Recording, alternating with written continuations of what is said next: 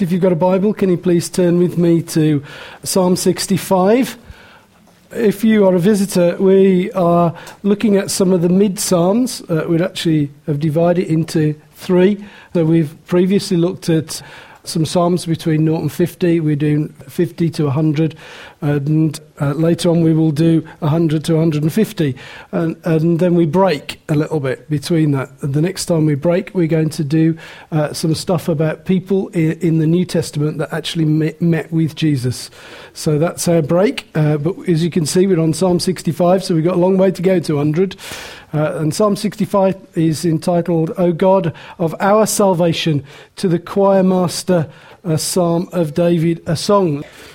Verse 1 then, praise is due to you, O God, in Zion, and to you shall vows be performed.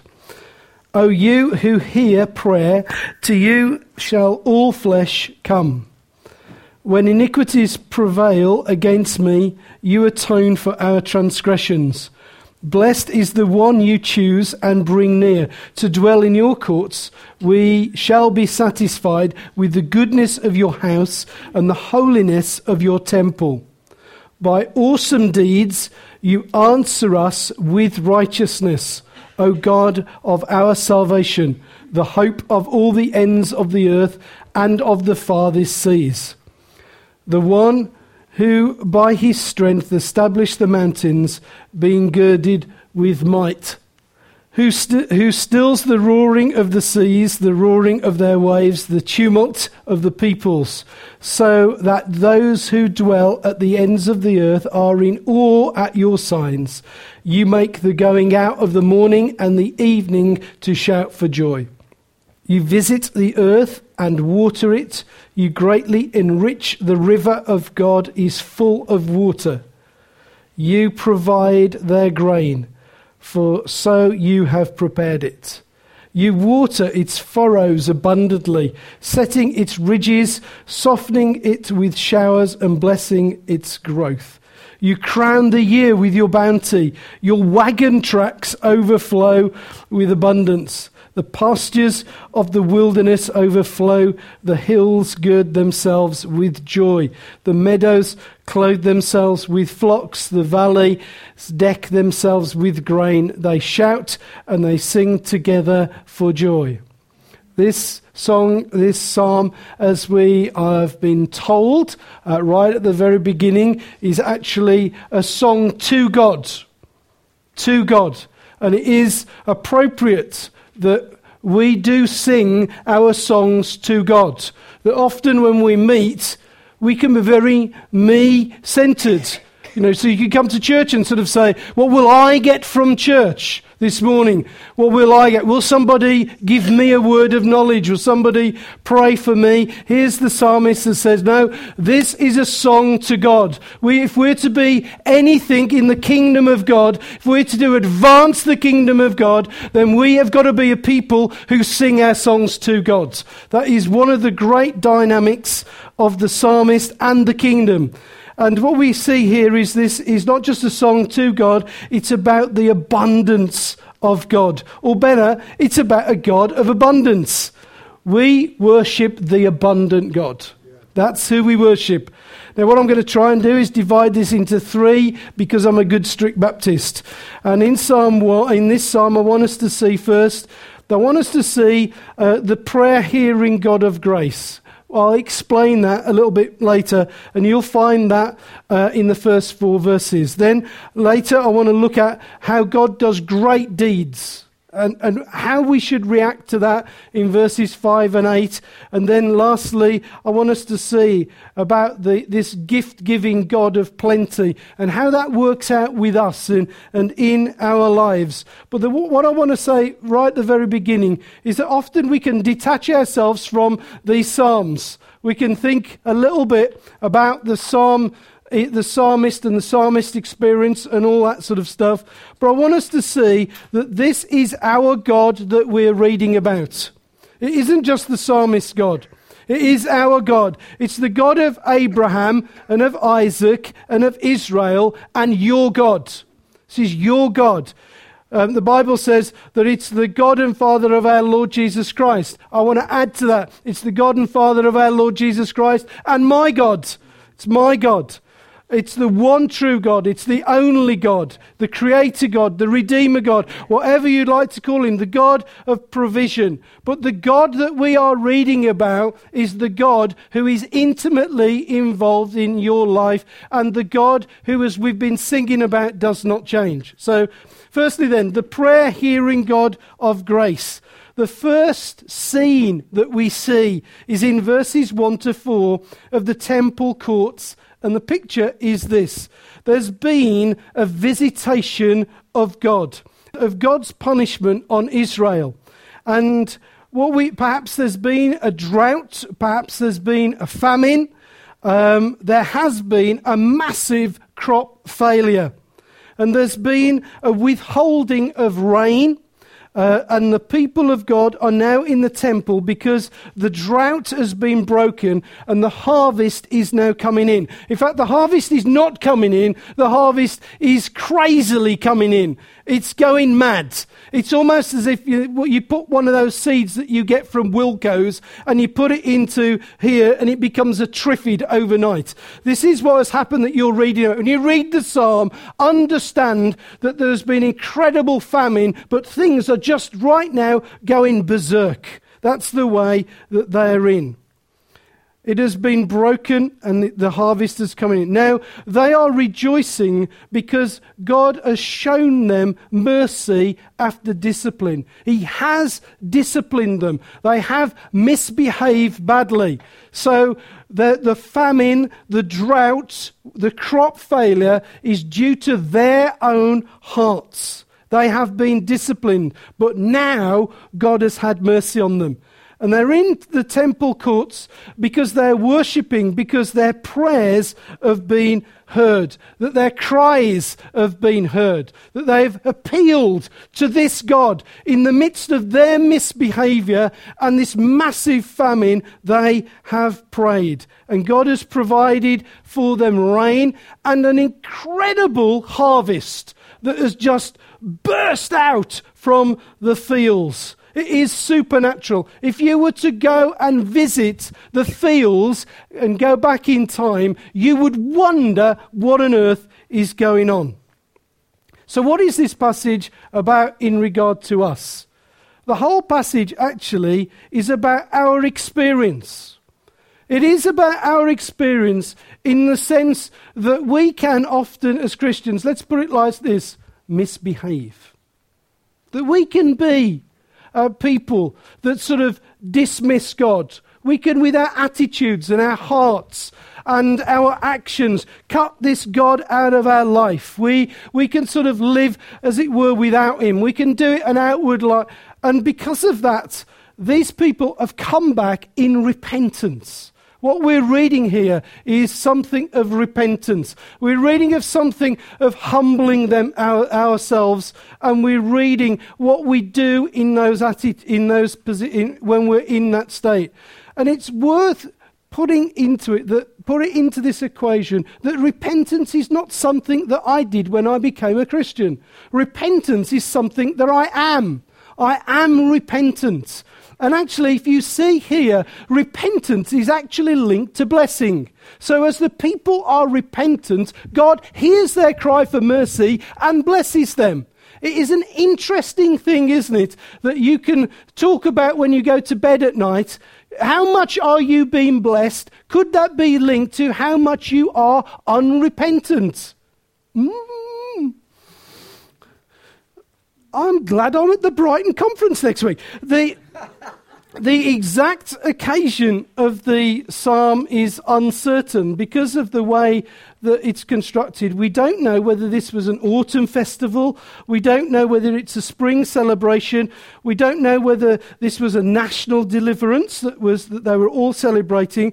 What we do know is the exact circumstances are something like this, that the people of God are delighting because God has forgiven their sins. They have repented and he has provided abundantly for them. So we come in at this point.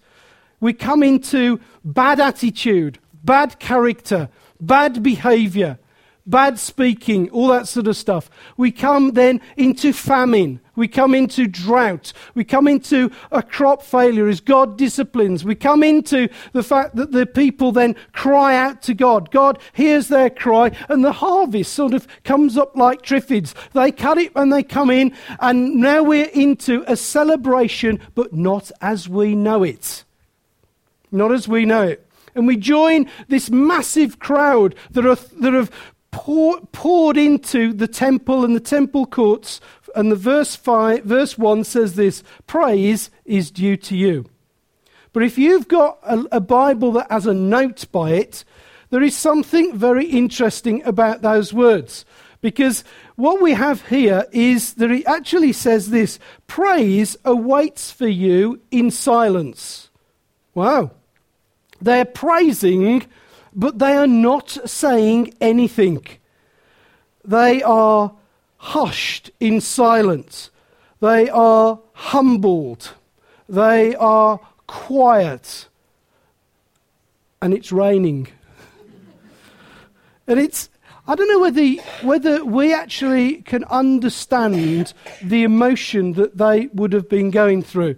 Because it's hard for us to drive home famine, isn't it?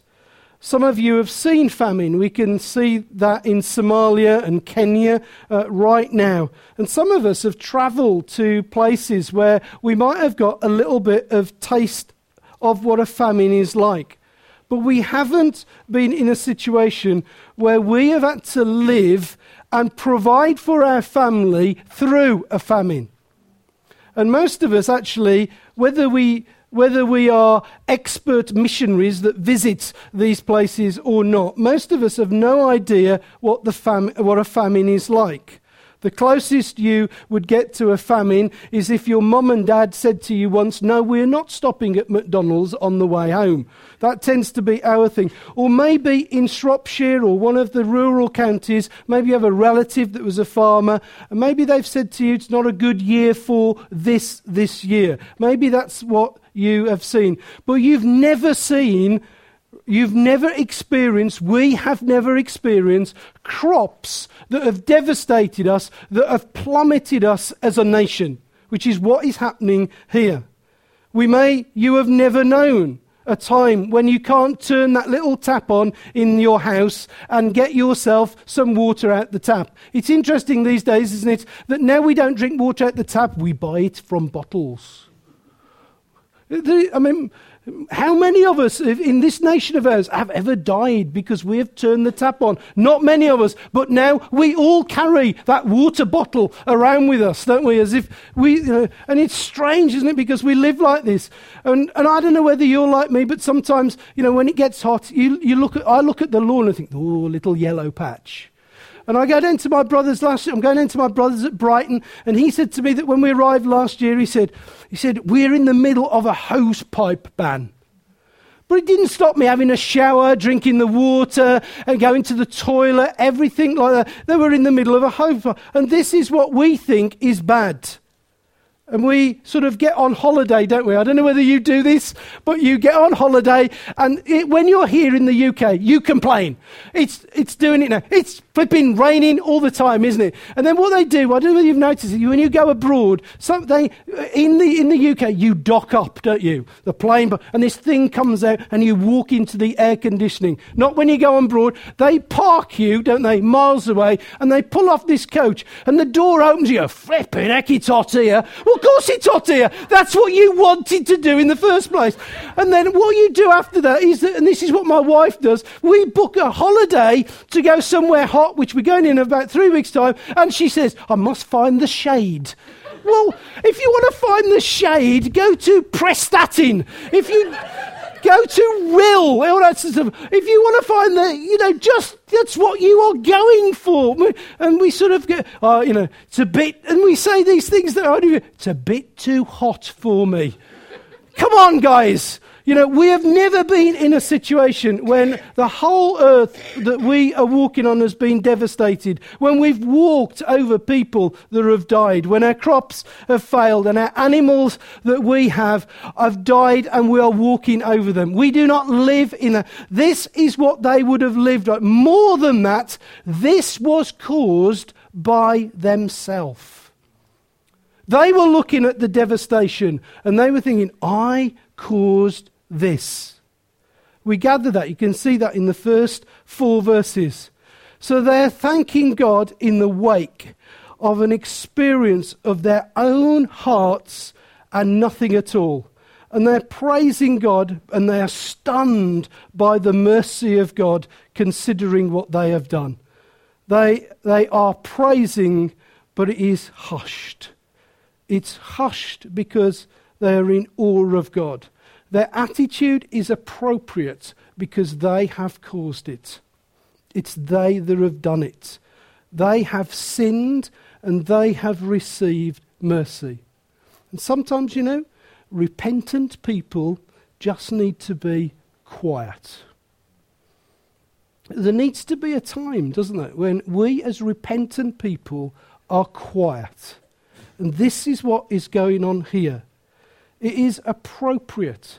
If we have offended our great God and have offended people by our own attitudes, that we don't come in and shout and push ourselves up and elevate ourselves, that actually even in the presence of God, we are humble. We are humble.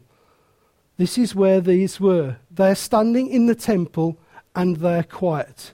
They have seen his judgment, they have seen his famine, and now they are repentant. Repentant is worshipful. Let me hear that.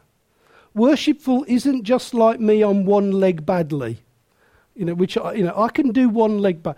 Worshipful is more than just being clap happy.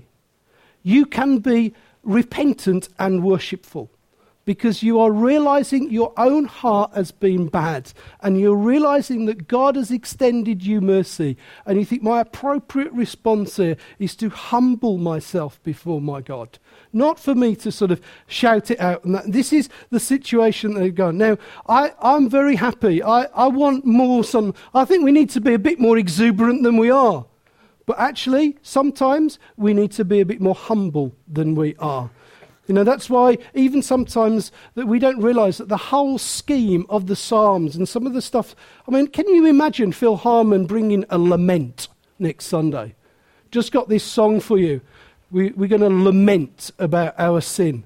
This is what was going, but actually it is right to do this. It's right sometimes to say, Lord, I have sinned and I repent. Please forgive me. Please forgive me. And I come humbly before you. I don't deserve your forgiveness, but you have given it. And it again goes on, and we find about this that it seems that they do something strange. They make a vow, or they make an oath. And it seems that they said in the midst of it, when you hear our prayers, we will respond by doing something or other. So they do this. Now, one would presume that they were out in the fields, that they were out in their homes, that they were out as families, and suddenly they dawned on the fact that they needed to involve God. Now, I don't want you to mistake this sort of thing that happens, this vow and this oath, because this is one of these things that is misinterpreted by what we might call the health and wealth or the prosperity preachers. And what they say is this. They say this verse is about sowing a seed of faith. They say this is making a vow of faith. This is something like this. If I give you £1,000, then can you do this for me? Or if I give you my credit card number, Lord, and I do this for you, then will you bless me? That actually is conditional worship. It always will be. You cannot bribe God. You can't do that. Let me just put this. If I do this, then God will. So if I turn up to church every Sunday, do the prayer meeting as Steve has said next week, turn up to the house group, the Lord will bless me. Let's probably get this into our hearts right at the very beginning. The Lord does not have to bless us. Now we think, ooh, but he doesn't. He's God. He doesn't have to bless us. We have to bless him. That's what we're called. Despite what we have, we are called to bless him. He is not actually called to do. So let's just take this. This is different. Why is this different? Because with the faith and prosperity thing, what it means is something like this: Lord, if I give you a tenner, then what? I'll do this and that sort of stuff. That sort of thing. This is different here because this is sorrow and repentance. This is a people that's saying, you're the only God, you're the only one. We have come to you in our trouble. We're fools, we're idiots. We can't save ourselves. We can't bring an end to this. We did it. We can't bring the rain. We can't feed our children. Our animals are dying. You are our only hope. And actually, that is a wonderful prayer to ask. Isn't it wonderful that in the midst of the famine, they realized that it was them? And sometimes in the midst of our famine, whether that be spiritual or not, the road out of it is to say, it's me. It's me. It's not everybody else. It's me. It's me. So that's what happens. They go, it's me. The light comes on. Maybe that's your answer this morning. It's me. It's my heart. It's what I've said. It's what I do. Lord, it's me. It's me. Now hear this. This is what God's looking for. God's looking for what the Bible calls a contrite heart. He's looking for a people that are actually like that. So in the midst of the famine, they cry and go, we have done this. And the Lord goes, I'll meet with you then. Isn't that wonderful? Isn't that incredible? They are silent here because they did not deserve this abundance. But here's the magnificent thing, that God heard them and blessed them. The harvest has come in. It is massive. The offerings are stacked as far as the eye can see. And God has heard that cry. Let me ask you, for some of you, you are in a famine right now. You're in a spiritual famine. Let me just say this to you. You want out? Yeah, of course you do. I want you out. But sometimes it's not everybody else. You have to say, Lord, it's me. Help me. And what we see, the vow, is an actual act of repentance. And this is the way back. This is the way that they come back. It wasn't a trick to hold God hostage or to give them a blessing. It's just an expression of humility. I have been an idiot, Lord. I am so sorry. It's interesting, isn't it? When we had the prayers this morning, I didn't do it. You didn't hear many people come in and say, Lord, I've been an idiot. But this is an act of worship here. It's not holding God to the... And it's really magnificent that God then comes and he meets with them. I don't know whether you've got a copy of this at home. Can I recommend it to you? It's incredible reading, but dead boring. If you have, I'd like to recommend this very boring book called The Westminster Confession of Faith. And actually, it's an old book, but it does have in it an incredible chapter. And I'd like to give you the chapter heading because it will bless you. The chapter heading is called this, Lawful Oaths and Vows, and so that you can read. But would you like to get into that? So let's get into chapter 9, Lawful Oaths and Vows. And it describes in it this. Now, this is quaint, but I want you to hear this.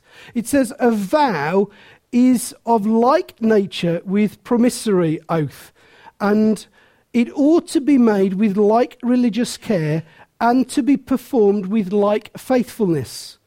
It is not to be made by any creature, but to God alone. And so that it may be expected, it is to be made voluntary out of faith and conscience of duty in a way of thankfulness for the mercy received or attaining of that which we lack, whereby we more strictly bind ourselves to necessary duties or into other things so far and so long that they might fitly conduce thereunto. So you get it, don't you? No man may vow anything that is forbidden in the word of God, or that it may hinder any duty wherein commanded, or which it is not in his power for the performance whereof he has no promise or ability of God. I don't you love books like that? They keep you awake at night at the thrill of God. What is the basic thing? Is that it is okay to come back and to say to God, look, Lord, I have messed up. Now I'm coming, and I want to say to you that from this point I will be different. And this is what these people were saying. I love the phrase in this, don't you? Though the vow we more strictly bind ourselves to necessary duties. Okay, it's very dated. But is it not our necessary duty to repent and ask for forgiveness? Is that not a necessary duty? Is it not a necessity and a responsibility that we praise God for his provision? Is it not a necessary and our duty that we worship having received mercy? Is that not right? You know, sometimes we need to say this. We need to sort of say, enter my foolishness. New beginnings, vows be performed. We will be different. I will be different. I have to admit this, and I'll admit this publicly. We've been married for 28 years. And every now and again, I have to go and say, I am a complete idiot. And I have to draw a line in the sand to that stupid thing and I have to say to Callie, look, I have been stupid. I am wrong. Please forgive me. Can we move ahead? You know, sometimes, we need to do that with God. We need to say, look, using the words of the prophet, I've been an absolute pillock. I've been an idiot. Now, okay, Lord, please forgive me. Can I draw a line in the sand? Can I move on together? And here's this wonderful thing you see here. God says, nah. Of course he doesn't. He says, no, not only because I see your heart, I will bless you, you'll have triffids. You'll have personal triffids. Isn't that wonderful? With that attitude. Don't you love God? You know, here you are, famine, you've caused it, repentance, and God says, you'll get a triffid. Does that make you want to be more repentant and more asking for forgiveness? You know, don't you look at that and you think, but this is more than just an offering. He says, to you shall vows be made. This is to God. This is not saying, I'm going to increase my giving, although Steve would like that. This is just to God. This is not a vow that you say like you do on New Year's Eve, where you sort of say, I promise that, like Phil Harmon, that I will drive past McDonald's from now on. How do we know that? Because he confessed it publicly in a meeting. So we're on safe ground. This was Phil's confession. I cannot drive past a McDonald's. I can. I just want you to know that look, be impressed at the will of the me compared with the will in Phil Harmon. I drive past them all the time. But Phil, no, he's got to go in there. But Phil doesn't have to come to me. This is where sometimes they and say, look, Nigel, I need to be in care. He needs to say, now I'm going to draw a line in the sand and to you, God. Lord, no more McDonald's. Because you're making it to God. You're doing it to God. But I want us to look at how those vows work out. And I'll do this very briefly. By the way, we've got one long first section and two shorties, just if you're worried. So those, because I can see that you were looking. Got two short points and one long one. You need to ask forgiveness and repent. First of all, right, how does this work then? How does this work? Look at verse 1. Verse 1, praise is due to you, O God, in Zion, and to you shall vows be performed. Praise is due to you from me. From me. That's the first point. Right, now, I need to be praising God. That's how repentance works. Right, now, okay, drawn a line in the sand. I need to come and worship you. But it's interesting, isn't it? Because they'll have just had the abundance and they come through and it's praises due. So sometimes when you've had the abundance and the grain and all the stuff that come in, I don't know, the odd goat or lamb or whatever that came with it, they came into the temple and it's you. And I just want to say this, really, sometimes we have to leave our grain behind and worship him. And it's really interesting that we live in a day, don't we, where we have so many aids to worship him. We sort of say, no, I need an aid to sort of do it. I need a spiritual Zimmer. I can only worship God when I have my spiritual Zimmer. No, praise is due to him from you. That's the bottom line. The bottom line is that God wants you as a person to praise him. And and here it comes now, we have been brought into the new covenant of this. So the new covenant part of this is that Jesus died on the cross, he died for our sins, we have repented, we have faith in him, we have received his blessing of abundant life, and what is required of us is that praise is due to him from me. That's the bottom line. It is who I am. I am not a preacher, I am not a church leader, I am a person who praises God. That's who I am. That's my identity. What is my identity? I'm in the band. No, not in the band. All that sort of stuff. Yeah, but I do it. No, I don't. I do this. Secondly, God hears prayer. This is part of the repentance of it. To you who hear prayer, to you shall flesh come. That's his name. Now hear this. This is what they gather here. That's what they call him. They say this. He hears prayers. What prayers does he hear here? He hears their prayers. What type of prayers were they? Well, they were according to his purposes and not theirs. That was the key thing. That's what repentance does. Repentance means that you pray according to his purposes and not your own. Because what they could have done is said, Lord, I just need a little bit more grain for my patch. That will do. Forget his patch, just my patch. Now that's just my patch needs to get greener. Please, Lord.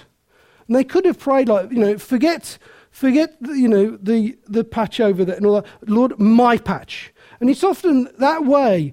Look, and what we need to get onto it is that God answers our prayers according to his purposes and not our own. And repentance is that way. Lord, I've now got in, when we pray, thy will be done. How do you know what it's thy? When you pray according to his purposes. That's when it happens. Thirdly, this is a God who forgives sins. That's what they've realized. They've realized that they need forgiveness and that he will forgive them. That's the path. When iniquities prevail against me, verse 3, you atone for our transgressions. Fourthly, this God chooses his own worshippers.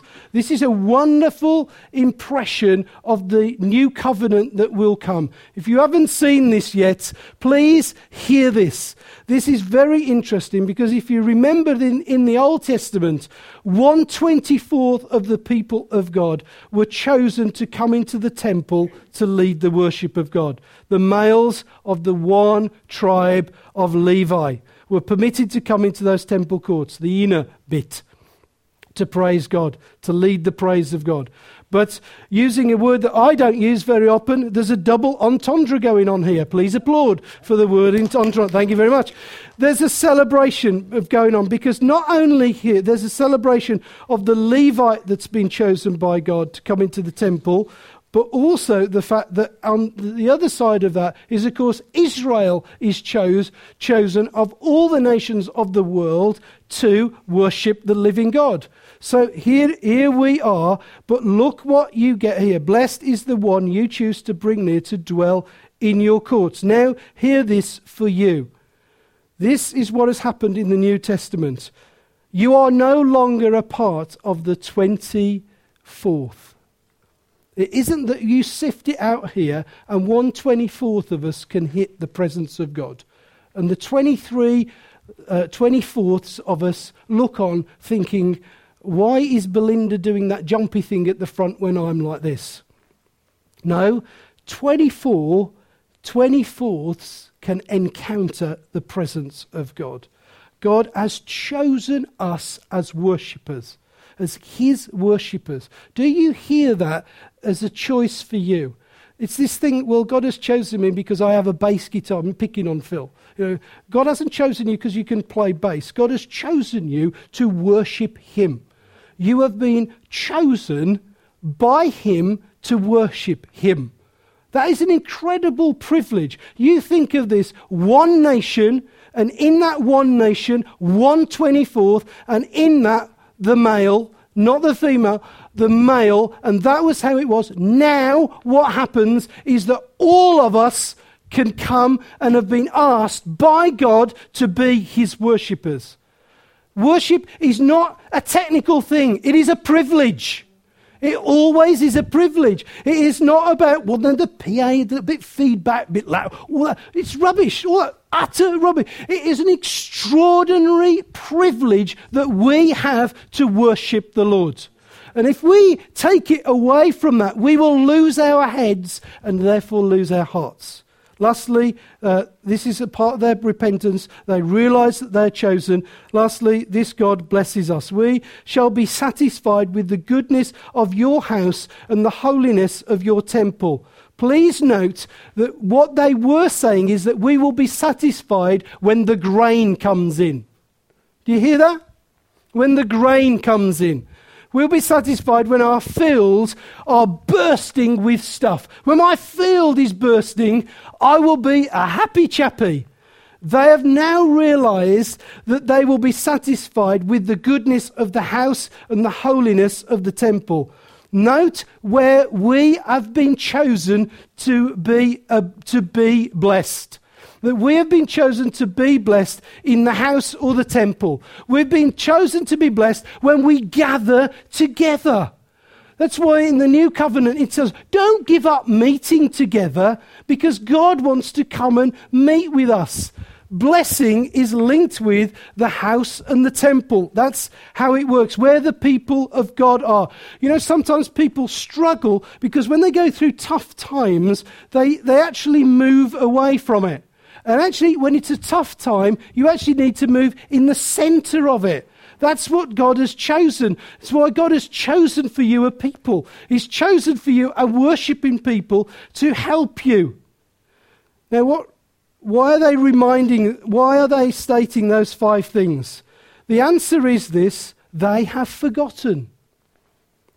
They have forgotten. And here we have an opportunity for us not to forget, so that we can find God. So much, forget not all his benefits. It sounds simple. Right, okay. The 2 short ones, the deed-doing God of might. Okay, shortly. God, in his vast dominion and power and authority, is pictured in verse 5 and 8. I want to get to the end because I've got a great story about a tin of peas. That's just to get you. Morton Peas at that. Hands up if you remember Morton Peas. Fantastic. You're older than you look. That means so am I. Verse 5, by awesome deeds you answer us in righteousness, O God of salvation, the hope of the ends of the earth and the farthest of the sea. So here we have depicted for us the one thing that they have now grasped, that it is God who is in universal sole rule. He rules, he's the Lord, he's the King, he's no other. And it's interesting that what they do is that they bring God down and they bring him low. And they sort of what they want is that they want this. And when the way that God blesses us is that he blesses us when we realize what an awesome God we have. We lift him high, we praise his name, we exalt him, and that's the way that we understand the situations that we are in and going through. So the famine means nothing when they're lost in themselves. And they've realized this. They've said, awesome deed you answer us. You are the hope of all the earth. So he comes and touches us. And sometimes we try and battle through without exalting this magnificent Jesus and praising him and lifting his name on high and bringing him praise despite whatever. The Lord should be lifted up on high. If you want to get through, lift up the Lord on high. That's how we've been told here. And I want you to notice that look. He said, the hope of all the ends of the earth and the farthest seas. Lifting up his name, exalting him is the answer. Now, when I was a Good Street Baptist, we had a hymn called For All the Saints. Now, I won't sing it to you because I'm going to sing to you something from a harvest festival a little bit later on with the tin peas. But it says, so you're looking forward to that, and that's woken a few up. I'll just stay awake just to get to the end of this. And in it says, from earth's wide bounds, from ocean's farthest coasts, through gates of pearl streams, stop singing it, Phil Harmon, in the countless hosts, and singing to Father, Son, and Holy Ghost, hallelujah, hallelujah. But what is wonderful about this is that it is designed to give you perspective. The hymn writer is trying to get your head and heart into perspective so that we can understand things. He's saying, look, the saints come, the countless hosts from every nook and cranny, from the corner of the world. The psalmist is saying, look how vast the dominion of God is. It stretches from shore to shore, earth's widest bounds, ocean's farthest coast. He's trying to get us to see that one of the answers to our deliverance is literally this: how big is your God? How big is your God? Look at this wonderful thing in verse 2. You who hear our prayer, to you all flesh will come. That's the psalmist saying that. That's the psalmist prophetically speaking about Israel that once, but once you are part of the prophetic fulfillment of this psalm. You're part of the all flesh that came. And sometimes we sort of think of our world that we get trapped in our Christian sort of ghetto. Oh my goodness, the world's gone to bits. It's all gone crazy. Look, there's a promise here. All flesh will come. Your evangelism will work. Your gospel will work. Jesus will save people. Will we ever see this place full? Yes. Why? Because the promise of the Lord is that all flesh will come. It is a given. Why are we living without the given? We're living according to the promises of man and not the promise. We should do that. We come to share the gospel, which all flesh will come. You're going to get it. It's I don't know whether you tend to think all flesh will come. My goodness, look at that. That person is an awesome person. How am I going? We have to change our thinking. No, look, all flesh will come, and you. And that's the way we should be praying. Look, the psalmist says he can come. The Lord is the Lord. The King is the King. The Lord reigns. It's no good going, the Lord rules, but boy, you should try witnessing to my neighbour. Come on. No. You should try. The Lord reigns, but he doesn't reign when I'm at work because I tried witnesses and he told me, go away. No, either the Lord reigns or he doesn't. These are the things. Look at this Lord that reigns, who stills roaring seas. Come on. Who of you have got a roaring sea? What does the God say? Still. We know that because the psalmist writes it and then Jesus stands on it and he goes still. And the reason the psalmist writes it and Jesus does it is so that when your sea roars, you can go still. This is it. This is the wonderful, the roaring of the... Look at this, the tumult of peoples, or the tumult of peoples, whether you're from Birmingham or Wolverhampton. But what you can look at this, and so all of these things are there. All these signs and wonders are there so that you can grasp how big your God is and what he will do for you. Every planet on the earth is able to see these awesome deeds of God. Please understand this. Please do understand this. When we see roaring seas and waves, this isn't for the BBC. This is so that they will turn and see God. That's what it is. When you see tumult or turmoil amongst the peoples, this isn't so that we can send the next guy over there to stand in front of us and say, my goodness, look at what's going on over here in Libya. This is so that the world can turn to God. The reason that those signs and wonders are there is so that God is revealing himself, and so we can actually say, hey, look, this stuff is in the Bible so that you can find him. What we do sometimes, we go, Libya, bad. Isn't it? Bad. Iraq, very bad. My God. Somalia, really, really bad. And then we can do an evening, we can gather our friends round and we can say, let's talk about Libya. Colonel Gaddafi, Colonel Gaddafi. But we never think that Colonel Gaddafi and actually all that's going through is that God is wanting to point through Colonel Gaddafi because he reigns so that he can demonstrate himself. It isn't that it's gone wrong, it's that it's pointing to God. That's what the psalmist is saying. My goodness me, it's pointing to God. And here in the middle of it is this wonderful thing. By awesome deeds you answer us with righteousness. Here is the answer of Jesus Christ prophetically put out by the psalmist. The forgiveness that is spoken in verses 3 now comes through Jesus Christ, our Saviour, the only hope of the world. So, sometimes, I don't know whether you had this thing yesterday, but we were watching the news in bed. And I considered something, because I don't know whether you ever watch the news, and they flash something coming underneath. And we were sort of sitting there and having a cup of tea, watching the news, and it flashed on that gas prices were going up by 16%. Did you notice that? And I thought, that's awful. I think I might switch it off so that Callie doesn't see it. What are your gas prices doing to you, folks? Well, they're crippling us. No, they are pointing to God. Stop doing the negative thing. Use the thing that God wants. The signs and the wonders, the awesome things that go on, the things that are in you, they point to God. It's pointless. They're not there designed so that you can complain. They're designed so that it will help you to point a people to God. And the answer is Jesus in his righteousness. Here comes the tin of peas. This is verses 13 to 19. The God of the glens and the hillsides, the farmlands and the windowsills. Look at the windowsills, the wilderness. He's also God of the windowsills. This is the God, the gift-giving God of plenty. Look at verse 9. Hear this. I'm sure Phil would be very happy with this, having listened to his sermon. You visit the earth and water it.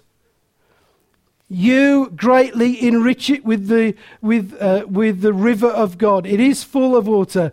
The God of heaven will come down. Wow. Okay, well, it was wow to me. The God of heaven will visit you. Here's the promise. We will be enriched by it. The river of God is full. He comes and brings abundance. Look at what we want. You provide their grain. You have prepared it. We cannot live without your provision, Lord. Right, before we decide whether that's physical or spiritual, I'll do that at the end. I do want to share with you my hate of harvest festivals. Now, some of you are very attached to harvest festivals, but I want to say to you that it has left an impression on me that I cannot ever attend one ever again. And the reason for this is that when I was little, I was made to prepare the harvest festival display. And we used to build a football stand almost at the front of the church. And we used to have made, especially for us, this whacking great loaf. It was about 3 foot in length.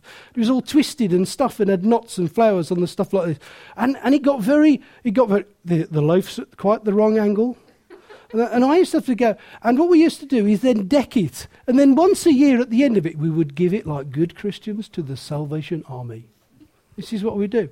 And then on the Sunday morning, what we would do is that we would gather on the Sunday morning to sing our hymns and about the harvest. And we had a harvest supper. Hey, do you remember harvest suppers? We just eat what was on there. No, give the Salvation Army the rest. But it was, and what we would do is this. And when I was little, what used to happen is that the children could go and put a display on, put something on the thing. Now, what I really wanted is I wanted leeks or, something of that. I wanted carrots. And carrots with the green things, not the ones. So what did my mum give me? Morton tinned peas. So when we would start, and we'd say, and we're going to stand and sing the first hymn, and then what would happen is that and all the children can come forward. Now, I want you to imagine that all my friends from church have got the carrots with the green things, the leeks with the dirt, and there's me with a Morton tin of peas walking towards the front. So This is why I absolutely hate this, because I need to deal with my unforgiveness. It was a harrowing experience. But then what I found is that we would sing harvest hymns, and I could never understand harvest hymns either, because this is one. Okay, Phil, I'm going to sing one, you can sing the other, okay? So here's mine. We plough the fields and scatter the good seed on the land, but it is fed and watered by God's almighty hand. So hold on, Phil's coming next. It's really interesting that I didn't actually feel that we believe this stuff.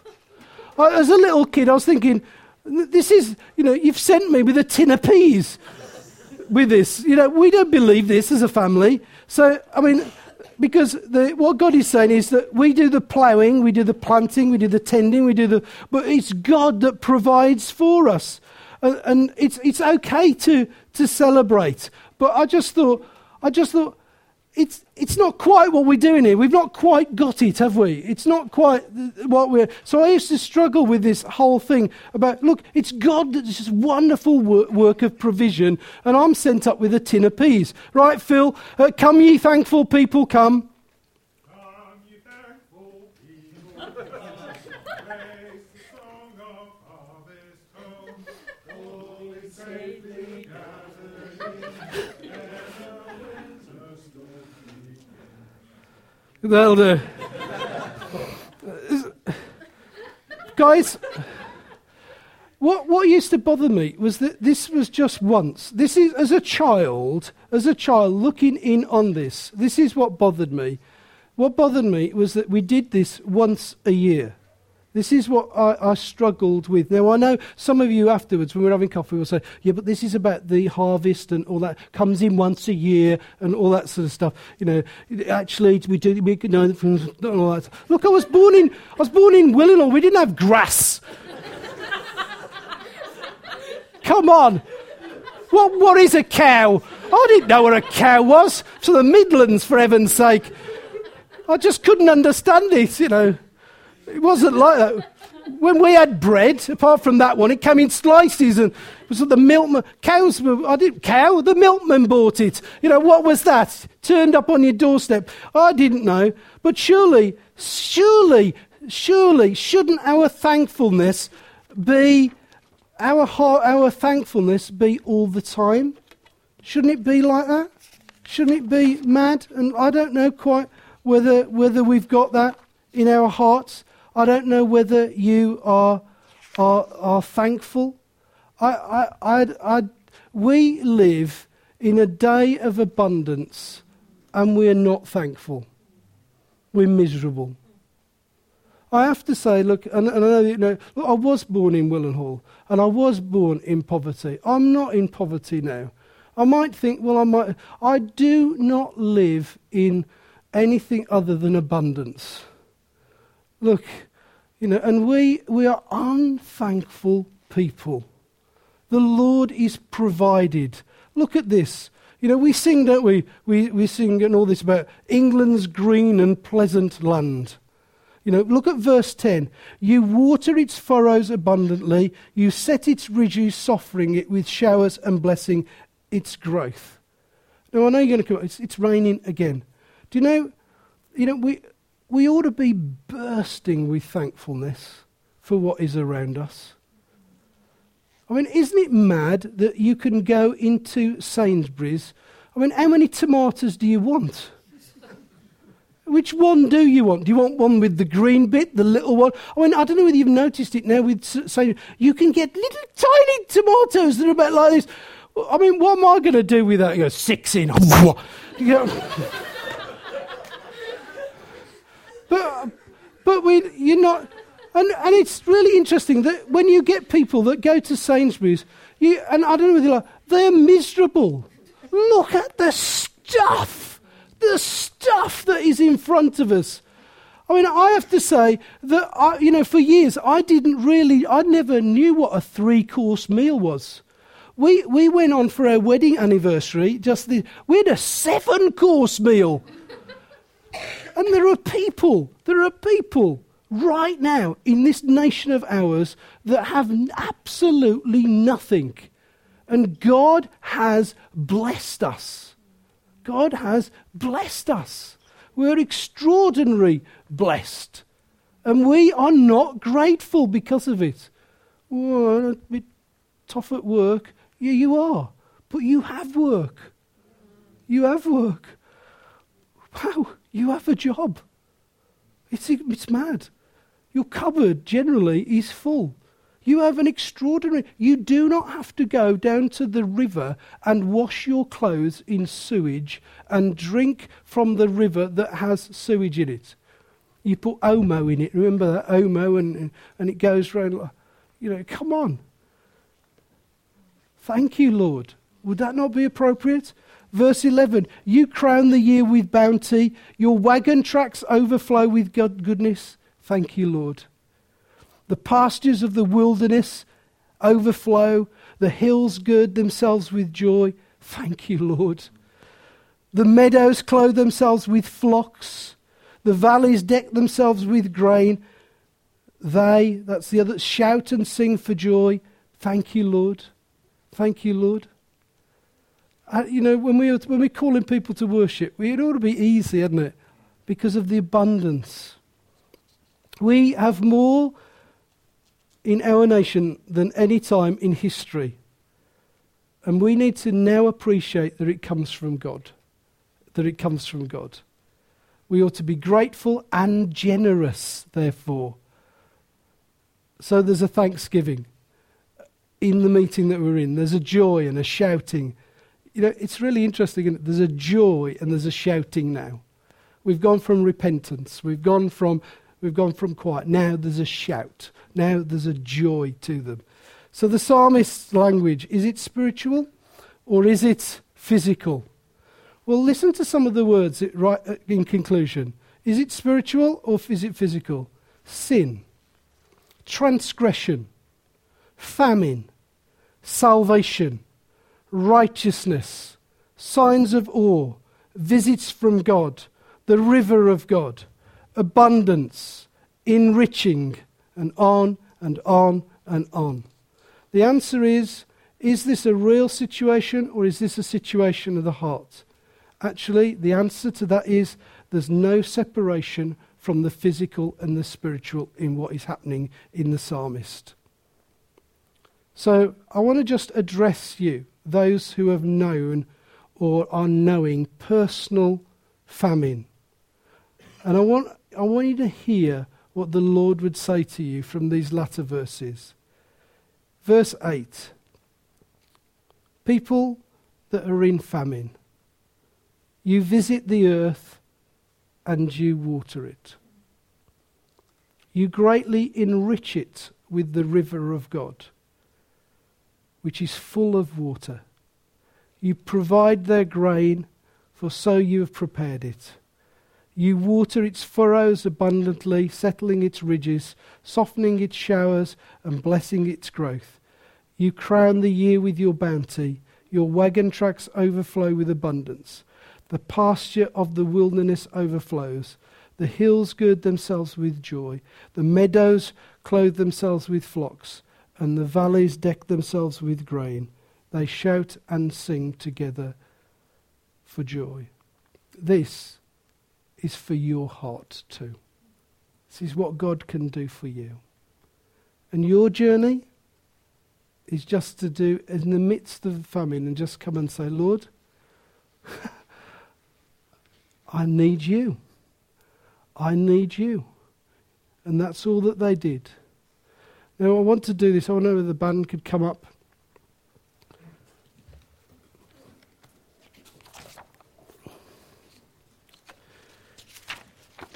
If you know that you are, well, if you know that, for you it's a famine, then we can use some of this psalm to just pray it over you. If you know that you are in a famine situation, a personal famine situation, and you would like, it's not about force, It's about you would like somebody to pray with you. I'd like you to just come and stand by Steve, and somebody will come and pray with you. And they'll come and just pray some of the words from Psalm 65 in your heart.